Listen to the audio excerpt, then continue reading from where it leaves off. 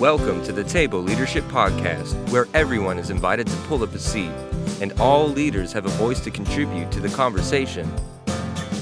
We're glad you could join us today. And now, your host, Sion Edgerton.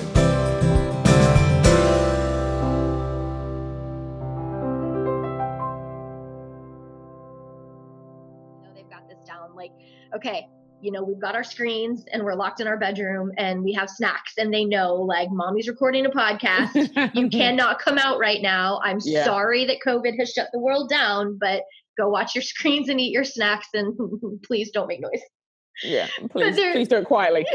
They're doing so good.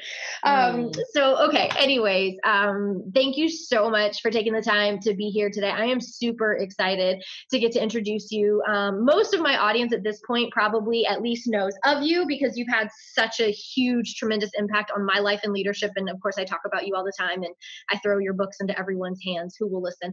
So most of them have probably at least heard of you. But for those that haven't, Joe, first of all, thank you for being here.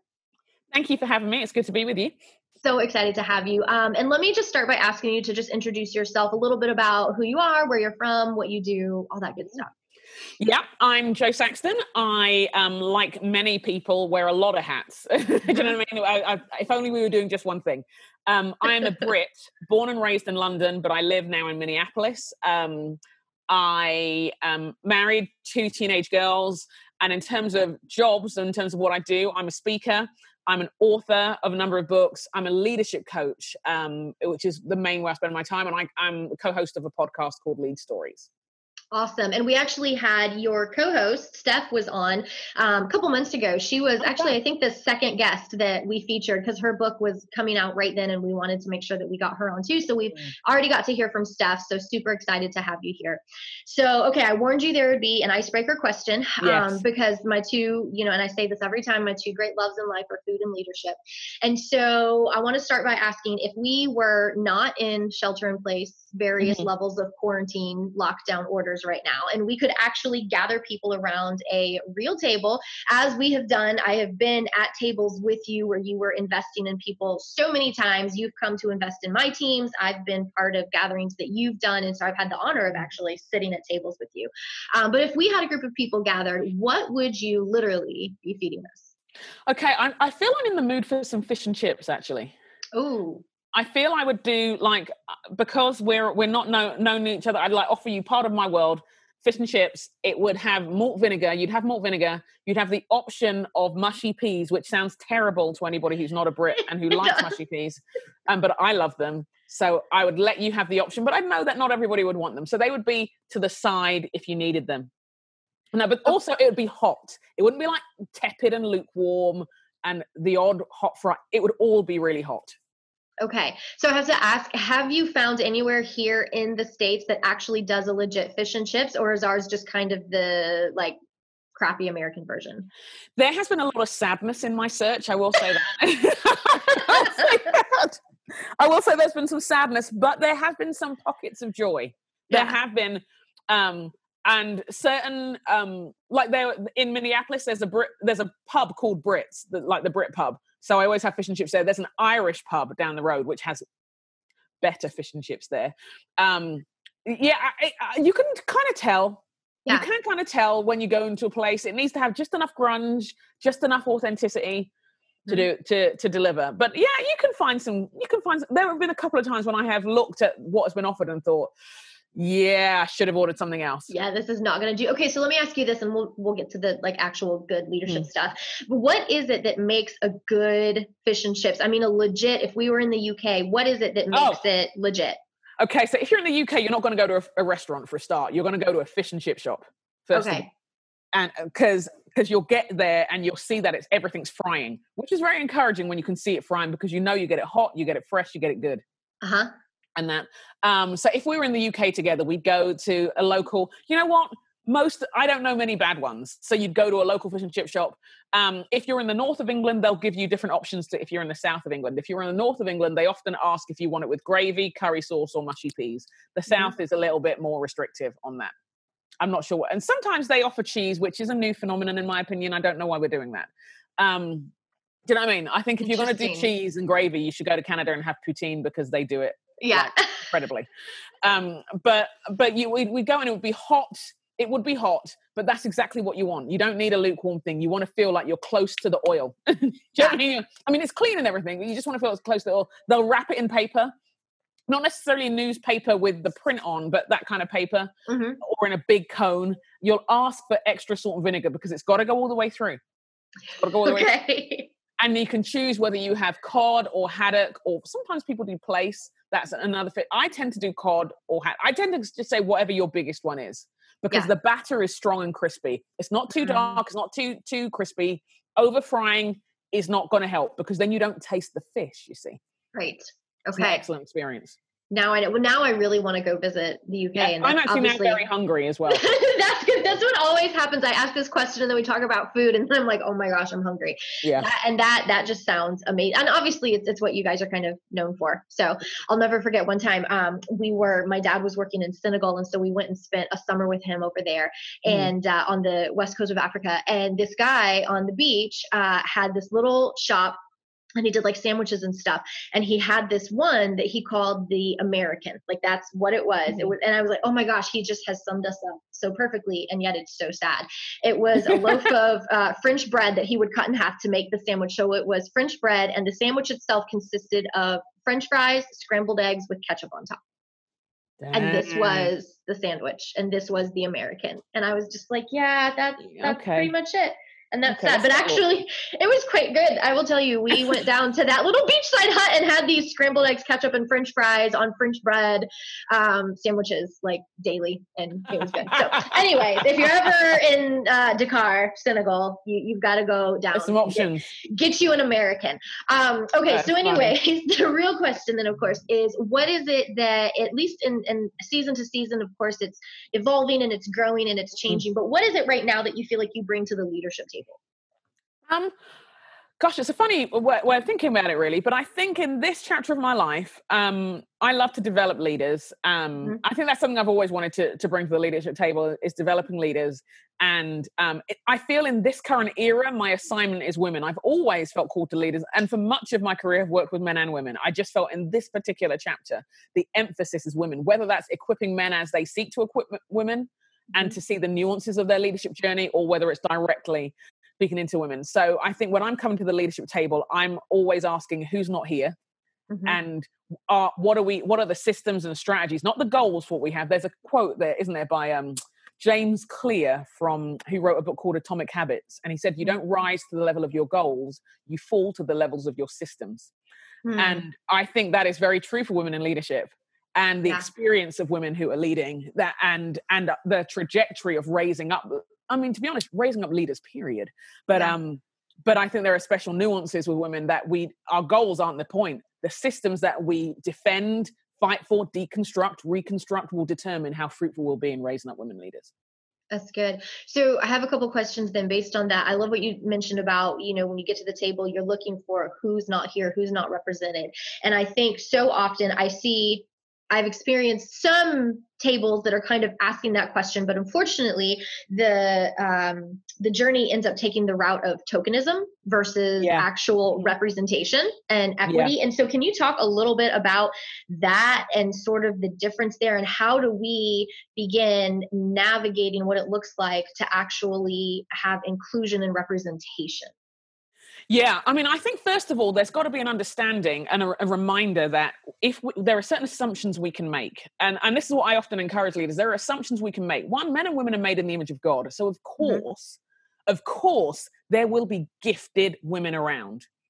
People of every tribe and tongue are made in the image of God. So of course, there are dynamic Black women, Latina women, Indigenous women, Asian American women, European American women, whatever, they will be there. Why? Because they're made in God's image. There are gifts, now whether those gifts have been invested in or whether they've had access to the things of progression is another thing entirely. But if we go on that assumption, then it will not be good enough for you to say, I looked, but I didn't see anybody there. It's like, well, look harder. I'm not saying it's an easy search at all. But if there's a possibility, if we know that people are made in the image of God, then we can expect to find them there. We can expect to find leadership gifts and abilities. So that's the first thing. The second thing that I think we need to think through in the whole area of equity and stuff is when you invite someone to the table, are they just a guest?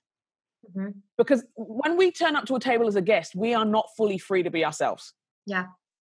You know, is there room at that table, or did you just pull up a chair? It's almost like when you describe the tokenism part of it, it's almost like, oh, there's no room. Pull up a plastic chair in the corner. You come and watch, kind of thing. Or because the issue isn't just about who sits at the table; it's who owns it. Yeah. Who owns the table and what we do at that table. There are things, and I'm not saying it's not, I mean, obviously representation is hugely important, but there's representation in the seating of the table, the conversation at the table, the ownership of the table. We don't want to stop at just visitors to the table, because then we feel like butlers and waitresses saying, would you like this? Would you like this? Would you like this? Would you like this? And many women have had to show up like that. Right. And many minorities have had to show up like that and say, can I be this? Do you need this? Do you need that? And it's like, oh, no, I don't need this. This is the meal we're having. You just get to watch me eat. And I get to say you were here. I think if we're talking about equity, then we are talking about whether people have access and tools to build their own tables. Yeah. Yeah. And I think that's ultimately what I'm interested in. I'm not just interested in sitting at other people's table as a guest, although I'm happy to go and eat someone else's food. Of course I am. We've just talked about this. Of course I am. But I think the fuller picture, I think there is a fuller picture of what that table can be. Yeah. Because I think there is I want us to give people access and opportunity and an environment and investment so that they can reimagine what the table looks like, so that they can build tables which may be different shaped, which may be actually not just tables, they're like long tables going through barns with open walls in. They may be rooms, they may be houses. But if we're not giving access, if those of us who have power and opportunity and resource aren't dismantling our ways to make room for others' ways, we're going to miss out. And I think for those of us who are wrestling with a place at the table, I think I would encourage them to think through what it means to build your own as well. It's harder and longer for sure. I think I spent a lot more time sitting at tables and feeling frustrated, and what would happen is I would sit at the table and like, someone needs to do this, someone needs to do that, and no one would, because they were like, oh, you're here, that's enough. Yeah. Or they didn't know how. They didn't know how because that wasn't their primary agenda. So I thought, actually, I probably need to just get on and build a table which does the things that are frustrating me. Absolutely. And so I'm glad you mentioned that too. And you talked about kind of the idea of deconstructing systems and things like that. And that's one of the things that, at the table leadership that we're kind of trying to figure out is, gosh, how do we rebuild the table and what that needs to look like? And then of course, too, like you said, equipping people to build their own tables. So when you talk about the idea of some of those systems that are maybe, not allowing for or are oppressing representation and equity and things like that, what does that look like? Because I think sometimes we have just been raised in these systems, and for some of us, there's that first step is I just need to understand what this system actually is and how it was built before I can even figure out how to deconstruct it. I know for me in my journey, as a woman, even just understanding how certain aspects of the system have been built in very patriarchal ways. And I was never able to actually put a finger on, why is this not working for me? Why is this so difficult? Why is this uncomfortable? Because it wasn't necessarily built for the needs and the lifestyles and the gifts of women. And even, with racial reconciliation work, I've had to, do so much work of educating and understanding, oh my gosh, there's so many systemic issues and they go back for hundreds and hundreds of years. We have to understand this. And so if we're talking about some of those systems and deconstructing them, I think it's important for men and women to hear, women in the position that I was need to be able to look around and identify, ooh, these are places where the system is not helping me. Let's see if we can deconstruct and rebuild this. And for men to also do that same work of recognizing. And so can you talk a little bit about that when we talk about systems that are oppressive and just not helpful for us? What do you really mean by that? And what does it kind of look like for us to do that work of deconstructing and then rebuilding a little bit? I think you identify an important dilemma, because I think if we've benefited from that system, we don't always see it as problematic. You know what I mean? If you've just had just enough exceptions of people who've clawed their way through, and the thing with systems is that they seem effective. They don't always seem evil. As well. But there are some practical things in terms of if you like leadership opportunities aren't just applied for, they are networked. I think there was a study that LinkedIn did recently which found that 85% of jobs were found through networking. Wow. 85.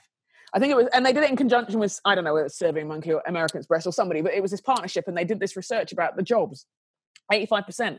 There you are trying to do your wonderful resume and making it tight, but actually it was who you knew. Well, then when we think about the system of how people get to know people, because you want to work out a relationship, but particularly in ministry, people like, I want to know people and I gotten to know them. Well, does that woman have access to get to know you and you to get to know her? What does that look like? Because if it's golf, if it's at a time of day, is there a certain time of day? Is there a certain environment? It's a system. It's not deliberately oppressive. It just doesn't think of somebody who doesn't have a particular socioeconomic group. Yeah. Or lifestyle. And so we take the principle's good, but the structure around that gives you limited impact. It's not that it gives you a bad impact, it's just limited. And in some ways it's something that's really innocuous. Yeah. It's like the things that we value. Maybe we have to be mindful of things like, I remember having a conversation with a leader about 10 years ago, and we were talking about raising up women leaders, and I said to him, he goes, when I meet leaders, I said to him, this is the problem. He said to me, when I meet leaders, if they really want something, they let me know. They go for it. They talk to me. And he goes, I'm not, and we were talking about a particular woman, and he goes, I'm not hearing that from her.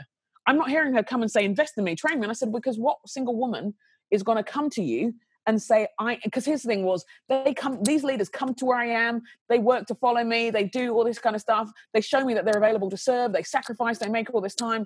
And I said, I agree with that. But if that woman did that with you and said, hey, I want to come to where your team are and spend a few days and learn from you, you will be calling me for a very different reason. You would say, I said, what single woman in her right mind is going to feel able to do that and not be seen as the person trying to wreck your marriage? Yeah. What married woman is going to feel able to do that? I said, because you're able to do that because other parts of your village are making that possible. Who is making that possible for her? Because I said, I understand the value, but I said, do you realize how you are inadvertently excluding lots of people? Because this value, your interpretation of how you raise up leaders is actually more gendered than you realize. And actually more financially metered than you realize. Because they've got to be able to afford to spend time with you. They can't be bivocational. They've got to have the resources, because your definition of skin in the game is that they would sacrifice their time, money, and energy to be there. Well, that's great if you've got the time, money, and energy, and it's the right thing, unless it's not. Do you know what I mean? It's limited, and it all makes sense, except it doesn't make sense, and it doesn't work. And it doesn't work. It just doesn't work, and we have to understand that we experience these things differently. Yeah. And I'm not even saying it as an accusation. I'm just like pointing out. And I mean, to his credit, he was like, oh my goodness. Yeah. He was like, oh my good. And he was like, whoa, this is not what I was trying to do at all. And I said, I said, I'm with you. You were not trying to do it at all. Yeah. I said, that is not your intention. But intention doesn't change impact. And the impact that you're seeing is that lots of guys who look like you and who are like you are coming through, and no women are. And it's not that they're shy, and it's not that they're not gifted, and it's not that they're not called. It's that the system, that the channels through which leadership development is happening, they can't get through. Yes. And so it behoves us to find other ways. Right. So from your experience, because I know you've had a lot of it, can you give just a couple quick ideas, practical examples of, hey, can we do it another way? Okay, so what does that other way look like for someone who's listening who says, yeah, I totally get this. You're right. I see that I absolutely have a gender or socioeconomic based, whatever leadership pipeline, and I really want to do something different, but gosh, what does that even look like? People that you've seen do it really well, or things that you've even implemented. What does that look like practically? How do we do it better? I think one of the ways we do it better is we ask those people involved. Do you know what I mean? In terms of, I think there's a lot of times when we've wanted to give somebody a voice, but they don't, it's actually that we need to hear the voice they actually have. And hear the stories. And the ways we can do that with open-ended questions are things like, okay, and whether it's survey or, in our current time and moment, the digital world is our friend. Yeah. Because we can gather a group of people we can gather a group of men and women and say, hey, I'm really committed to leadership development, but I'm aware that perhaps it's been one-dimensional in the past. Mm-hmm. Do you know what I mean? Neutral language, and that it's been one-dimensional in the past, and that's not, but that one-dimensional has produced one kind of leader, but it means I'm missing out on all these other people who are made in the image of God, who have gifts and abilities and talents that will bring something else and maybe take what I'm doing in different directions, but it's exactly what God is doing in the world. Mm-hmm. So what are the barriers and what are the opportunities you see? What are the economic barriers? What are the time barriers? Is the time of day a barrier? I assume I know nothing. Yeah. Assume I know nothing, because I might not, and I can't, and the things that might be obvious to someone else may not be obvious to me. So assume I know nothing and say, this is why I couldn't be at this thing, or this is what's lacking in this environment. These are the Mm-hmm. barriers I have. Let me hear how you've experienced it in the past in ways that's helped you, and experienced it in ways that's harmed you. Mm-hmm. And some suggestions on how I can begin to find a way forward. I think that's an important thing to do, because then we can be sure it's contextual. Right. I think, I mean, I have been thinking a lot about the privilege that's involved in leadership development, Mm-hmm. and wondering, I don't have any answers about it yet. I'm just wondering and thinking, when we have made a sign of skin in the game economic, what does it cost us? Mm-hmm. And is that healthy, right, limited? Now, obviously things need to, you've got bills to pay, all that kind of stuff. I get all of that, but I'm just wondering, it's something I'm just processing through right now and thinking, economically, how do we do this? I mean, obviously the initiative you and I were involved in together, I stopped for that very reason. It's like, this is great, everybody, but no one can afford it. Yeah. It can't, and whether people should afford it or can't or shouldn't afford it, it's not the point. If it can't be done, it can't be done. And I need to not take it personally as an issue of value about me or value about the thing. It's Right. just that the very price point is getting in the way of the goal. So, right. And leaves people dependent in difficult ways. So I've been thinking a lot about the financial understanding that if you're really passionate about something, if you're really committed, then you'll pay the money. And thinking, where is that limited? Mm-hmm. Because as a child, now I can pay for things now, certain things now. I mean, hello, economic recession, 38 million out of work, it's changing for all of us. Right. But when I was a teenager, I had leadership potential. When in my young adult years, I had zero money. And when I say zero money, I don't mean I had a trust fund. I had zero money, and I'm from a family which had zero money. And would not have been this is almost tangential. I wouldn't have been able to. I couldn't have afforded to go to college if it wasn't free in England at the time. Yeah. Do you know what I mean? When I said I had no money, I'm like, where are the bills going to get paid? And Mm-hmm. that's so. Does that mean I wasn't a leader, that I didn't have because I didn't have? Do you see what I mean? I think that's what I'm. Right. And so I think it's something for us to think through when we're considering how we lead. Now, the great thing is with podcasts and other stuff like that, we have accessible ways of doing things now. Mm-hmm. I just think that I think if you're going to start talking equity, you have to start thinking finance and access, don't you?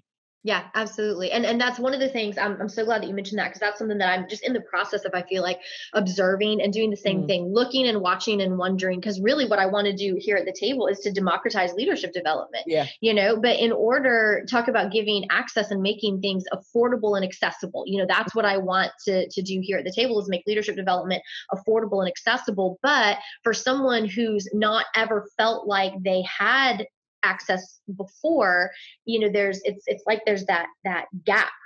Mm-hmm. There's that gap of, hey, it goes beyond just thinking about the economic impact. It goes just beyond, hey, we're making this affordable, we're making this accessible, but how are we going to seek out and find these leaders, where maybe your story was like an exception, but how do we make that the rule? How do we make your story not the exception, but make that just the general rule? How are we drawing and inviting, and where are we seeking out these leaders who have amazing potential but wouldn't even begin to consider pursuing it because it's just never been accessible and available to them? And what does that even look like?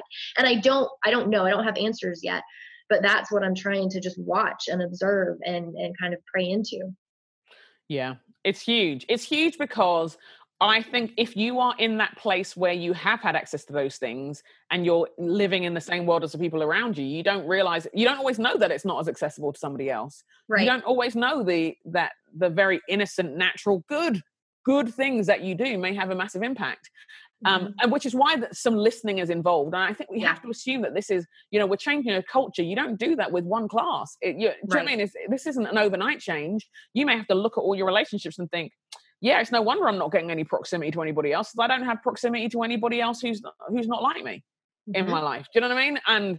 And we may need to. So that this is the long view. I remember when I first, in one of the first areas where I just thought, okay, I need to work out how to coach women leaders, and wanting to make sure I saw fuller representation. And I was in white majority spaces, and I thought, well, this isn't okay. And then basically taking a year of fasting and praying into it. Yeah.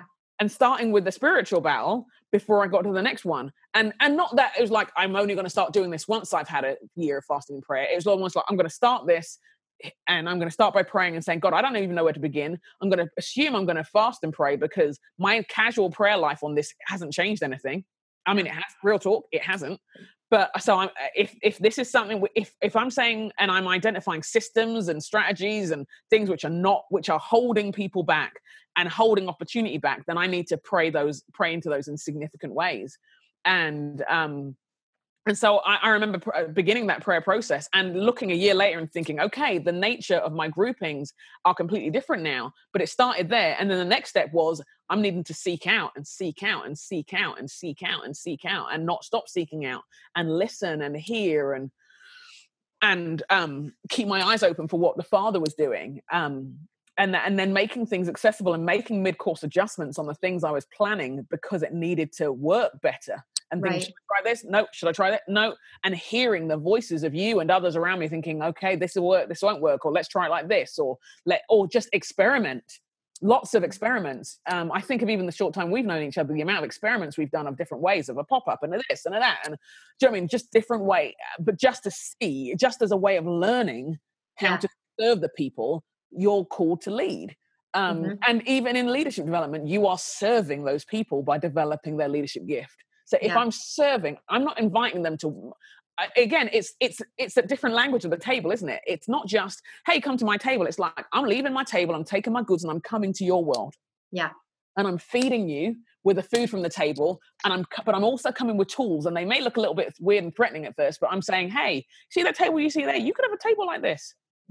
You can build with stuff like this, or maybe you don't want to build a table like this. Maybe you want to build something else. These are the tools that built that table that you see. Yeah. Because I don't want you just to sit at it, because your gift and abilities are about more than sitting here and making me look good. Your gifts are about the Great Commission and playing your part in it, and whether it's in business, whether it's in entrepreneurship, wherever it is. Yeah. That's gold. That's so good. And I love what you said about experimenting too. I think that's one of the things that we cannot be afraid to do. And our identity has to be so solid and so set and so grounded that we can experiment, because experimenting and trying different things comes with, it requires a ton of humility. And like you said, posturing ourselves to listen and to learn, and hey, let's try this and see if it works. And if not, I want to learn why, and I want to know how I completely, messed this up. And experimenting usually comes with a lot of failure. And so, gosh, getting that identity set so that we can experiment and try things and put those ideas out there is so critical.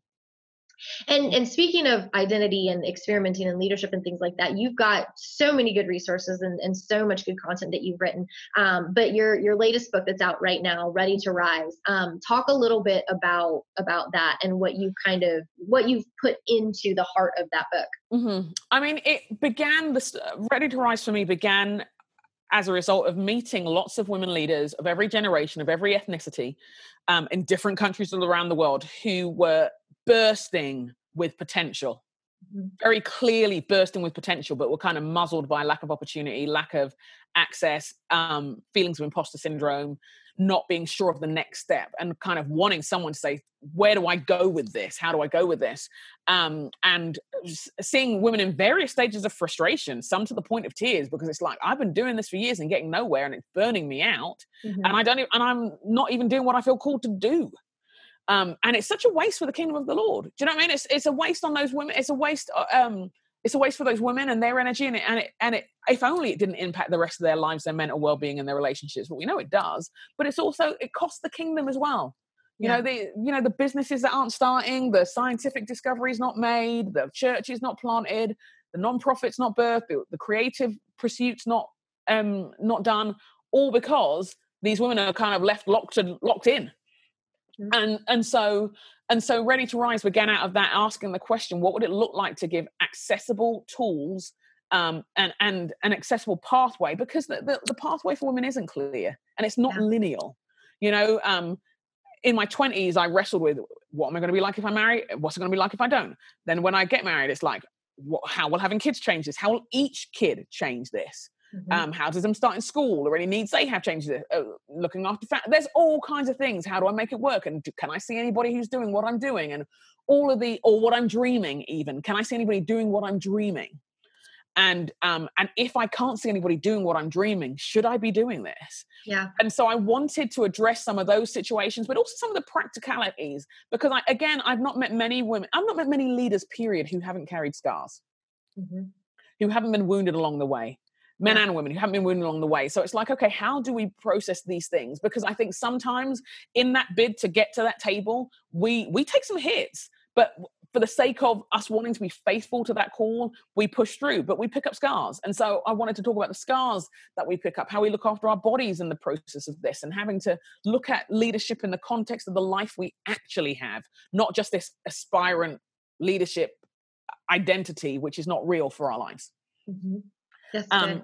And so those were the things behind it. And because it came out of reflecting on this in the context of developing women, in the context of seeing their lives come together, there are questions and things at the end. They were the kinds of interactions that I've seen happening over the years. I wanted it to be a resource. Yeah, it's so good. And of course I've got my copy already and just love it. And it's so much of the stuff over the years that I feel like I've seen you do, and I've actually had you pour into my life and my leadership personally. And it's some of those things that I'm always, telling people like, oh my gosh, I remember when Joe mentored me through this, and let me share this with you because it's so powerful. It's like all the best of those nuggets in one book, which is stuff. Fantastic. So yeah, I mean, I would encourage everybody obviously to go grab a copy of Ready to Rise, because it's such a fantastic resource. And we'll have everything in the show notes too, how they can connect with you and learn more about you and get a copy of the book and all that good stuff. The last thing that I want to ask you, because I love how you've been talking about this idea of the table and building the table and building your own table. I know one of the things that you and I have spent a lot of time talking about just in my own process of growing and healing and maturing and really settling my identity was that idea of, well, what does leadership really mean and look like, and the idea of enoughness. That was kind of one of the key things that I feel like you really mentored and ministered to my life, and so often what we see, especially in our culture, in Western culture, is like the table has to be big. It has to be a big, fancy, bright, shiny farmhouse table.